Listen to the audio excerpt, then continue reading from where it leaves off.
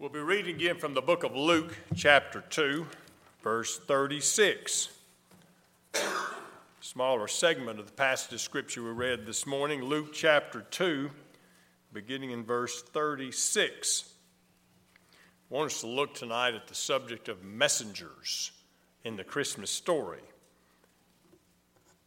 Luke chapter 2, verse 36. Would you stand as the scriptures read, please? Now there was one, Anna, a prophetess, the daughter of Phanuel, of the tribe of Asher. She was of great age, and lived with a husband 7 years from her virginity. And this woman was a widow of about 84 years, who did not depart from the temple, but served God with fastings and prayers night and day.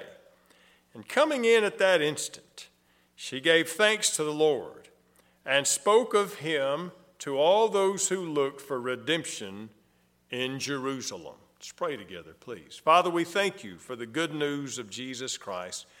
We thank you for the Christmas story. We ask that that story would be on our hearts and minds throughout the rest of the year. Father, may we all be about the business, sharing the good news of Jesus with others. In Jesus' name we pray, amen. You may be seated. So we mentioned two people were introduced to Jesus that day. Simeon, the aged individual, of course. We saw the story of him, and just about time he was giving thanks and thanking God and saying what he was saying about the child Jesus. He had him in his arms. Anna comes in. And Anna, of course, recognizes who this is. Anna and Simeon were of a group of people known as the quiet in the land. They were people who quietly and devotedly waited for the consolation of Israel. And like Simeon and Anna, they spent time in prayer and devotion and watching for the Messiah to come. And it says that she was introduced to Christ, gave thanks, and then it says, then she spoke of him to all those who looked for redemption in Israel. In other words, the other people, like herself and like Simeon, who were looking for the redemption of Israel. There were quite a lot of them at this time in Israel's history. Here's what we notice. We talked about meeting Jesus this morning. Talked about being introduced to Jesus. As soon as she met Jesus, she became a messenger for Jesus. Now there's a principle to live by. As soon as she met Jesus, she became a messenger of Jesus. Not with public meetings or sermons.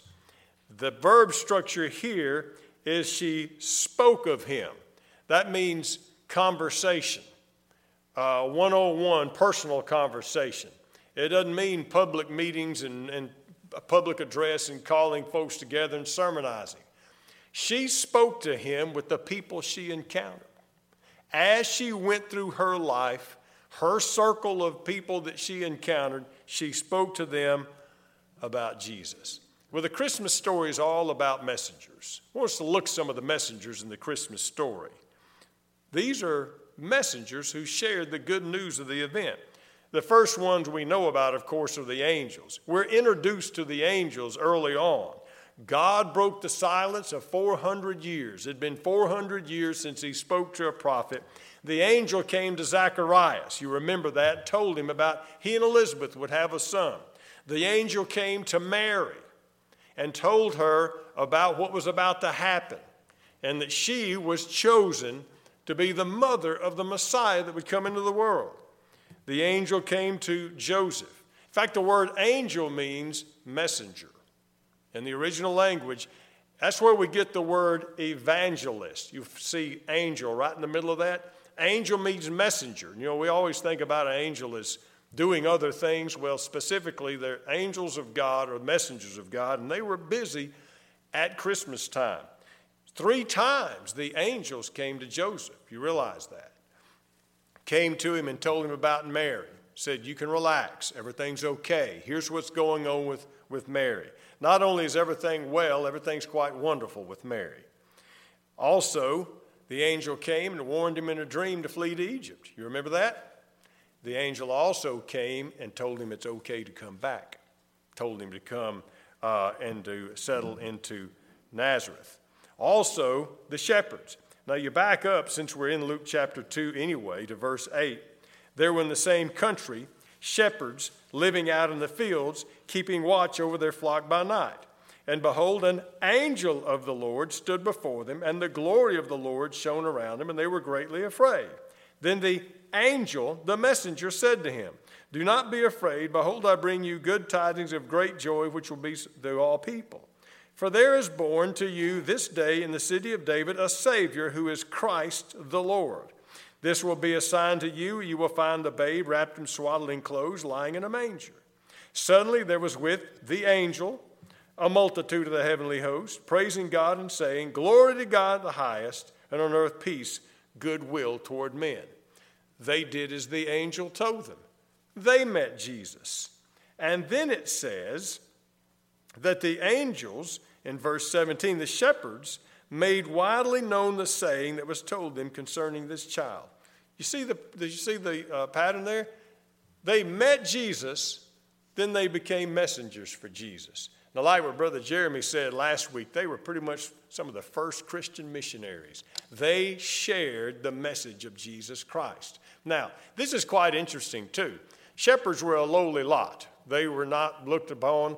They didn't have a high status in life. But here's what happens when we meet Jesus and become a messenger. The shepherds took on themselves the role of the work angels were doing. Immediately their status was elevated. They're no longer just lowly shepherds. They are doing the work of angels.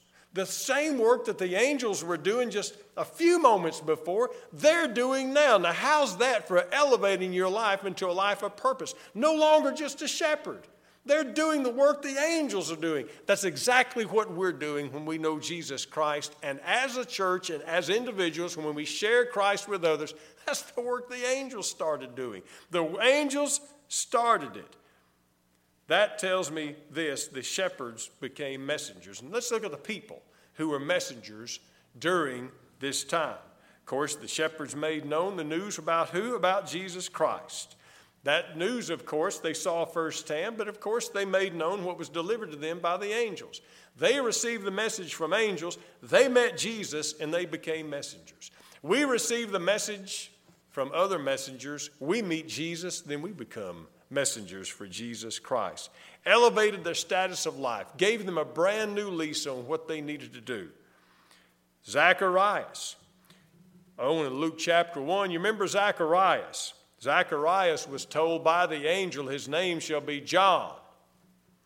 Zacharias, of course, didn't believe God, and he was struck mute, could not talk till the child was born. They were saying, "Oh, let's look at little Zacharias Jr." He said, no, he's not going to be named that. He was motioning to him. They gave him a tablet. His name is John. And it says, as soon as he said this, back in 63, verse 63 of Luke 1, he asked for a tablet and wrote, saying, "His name is John." They all marveled. Immediately his mouth was open and his tongue loose, and he spoke, praising God. Part of this praise, of course, is mentioned down in verse 67 through 79. Very sweet song. Some of the most beautiful words about Jesus you'll ever read. And notice in verse 65, fear came upon all who dwelt around them, and all these sayings were discussed throughout all the hill country of Judea. Zacharias becomes a messenger, and the things that he did and the things that they saw and the things they heard, they talked about it. They talked about it. Obviously, this is a small town because people start talking about things. So they talked, and they discussed these things. So we understand they became messengers. Anna, of course, became a messenger. We just read, she spoke about Jesus to all who looked for redemption. That's a messenger. But here's another group of messengers that perhaps we don't think about until we look at it a little bit closer. Do some investigation, and that's the wise men. If you'll turn back to Matthew chapter 2, we won't read the whole story of them, but let's just look at the wise men.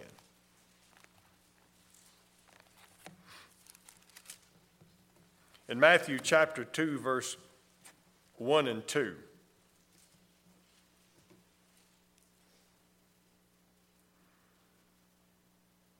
Now, after Jesus was born in Bethlehem of Judea in the days of Herod the king, behold, wise men came from the east to Jerusalem, saying, Where is he that has been born King of the Jews? We have seen his star in the east, and we have come to worship him. Down in verse 10, we'll skip the part through Herod. And when they saw the star, they rejoiced with exceeding great joy. When they had come into the house, they saw the young child with Mary his mother. They fell down and worshipped him. And when they had opened up their treasures, they presented gifts to him, gold, frankincense, and myrrh. Then, being divinely warned in a dream that they should not return to Herod, they departed for their own country another way. The wise men came from the east. Who are these people? Well, we've looked at this before. Herodotus, that's spelled just like Herod with another ending on it. Herodotus was a Greek historian who lived in about 484 to 415 BC. That's when the wise men had already been established. The Magi, the wise men, were from Persia and Babylon area, the Persian Empire over in Babylon. The wise men were astrologers and scientists, and they were teachers and instructors for the empire. They were the college professors of the empire. They were scientists. They also were in astronomy. They looked at the stars. They knew the star, and they had seen this different star, and they had followed it. They had taken a trip traveling toward the star. The star, of course, that they knew was out of the ordinary. And remember, these were the college professors of the East. Now, if they were professors, they had students. They had students who would go to class under them. Now, all the professors are taking a trip of 1,600 plus miles. That's not just a weekend off. That took months to get there and months back. Now, it's not just some trip to go sightseeing. They specifically were going to look for the King of the Jews and following his star. And they were following his star so they could go and worship that king. Not just find the king, but worship the king. It is a safe assumption that they would share their upcoming trips with their students. And it is a safe assumption when they got back, you better believe they told their students what they had seen. Because they saw this star. It's out of the ordinary. They're following this star. These are the wisest, smartest men in that empire. So it would make notable news. They're leaving. They're following that star. You know, everybody wants to know when you get back what you saw and what you did. Now, what did they do? They fell down and worshiped Jesus Christ. And it's a safe assumption when they went back that they taught about the things they had seen on this trip for the rest of their life. They had seen a star, not just a star, but a star that directed them to a house in Bethlehem. That's pretty notable. And you know it's a safe assumption that they shared this with their students. But it gets even more interesting. How did they know that they saw the star that they saw in the western sky meant a new king? Well, there's some scripture about this. In Numbers chapter 24, verse 17, that is a passage of scripture from the law, some of the oldest books.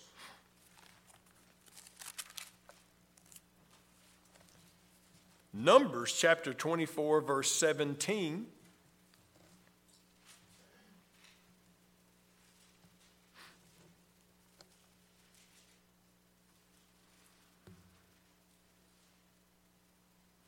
I see him, but not now.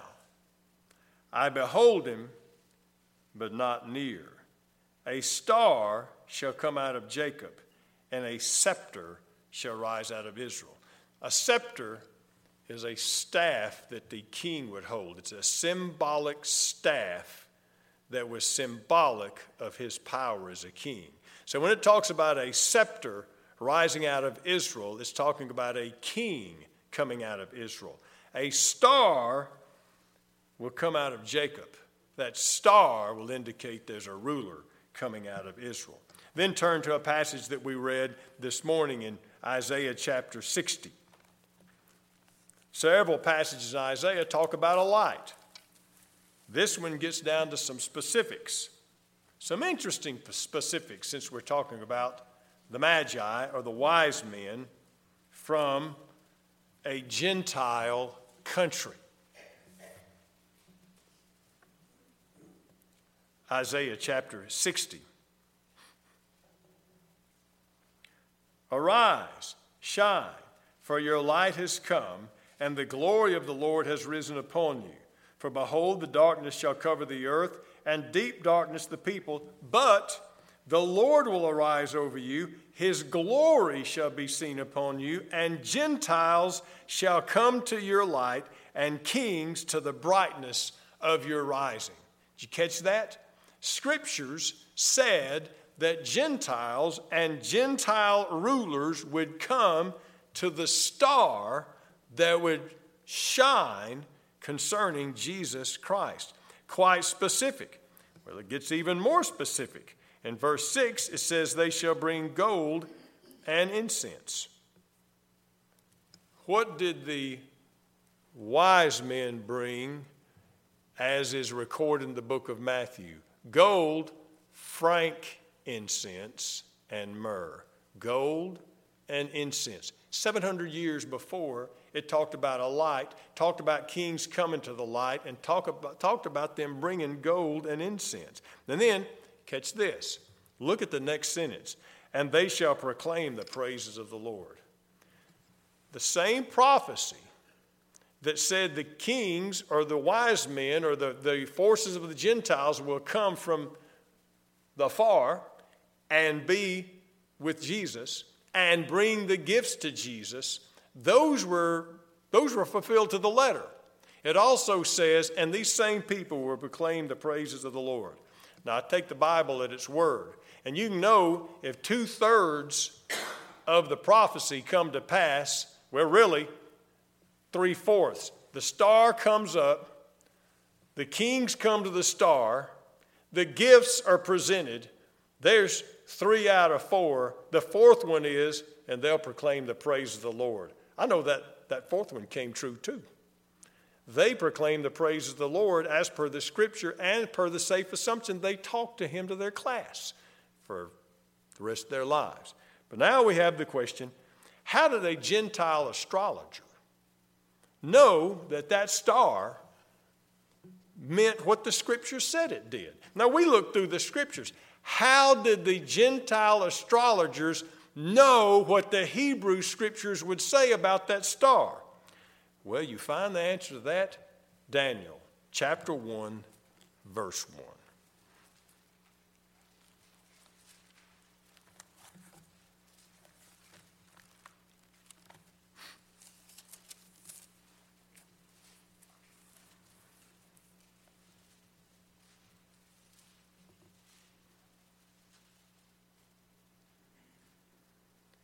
In the 3rd year of the reign of Jehoiakim, king of Judah, Nebuchadnezzar, king of Babylon, came to Jerusalem and besieged it. And the Lord gave Jehoiakim, king of Judah, into his hand, and some of the articles of the house of God, which he carried to Shinar, to the land of Shinar, to the house of his God. And he brought articles into the treasure house of his God.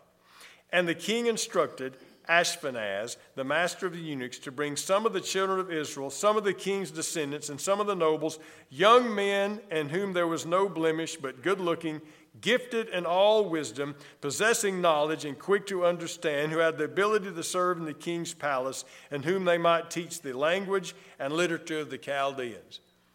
Well, let's look at what happened.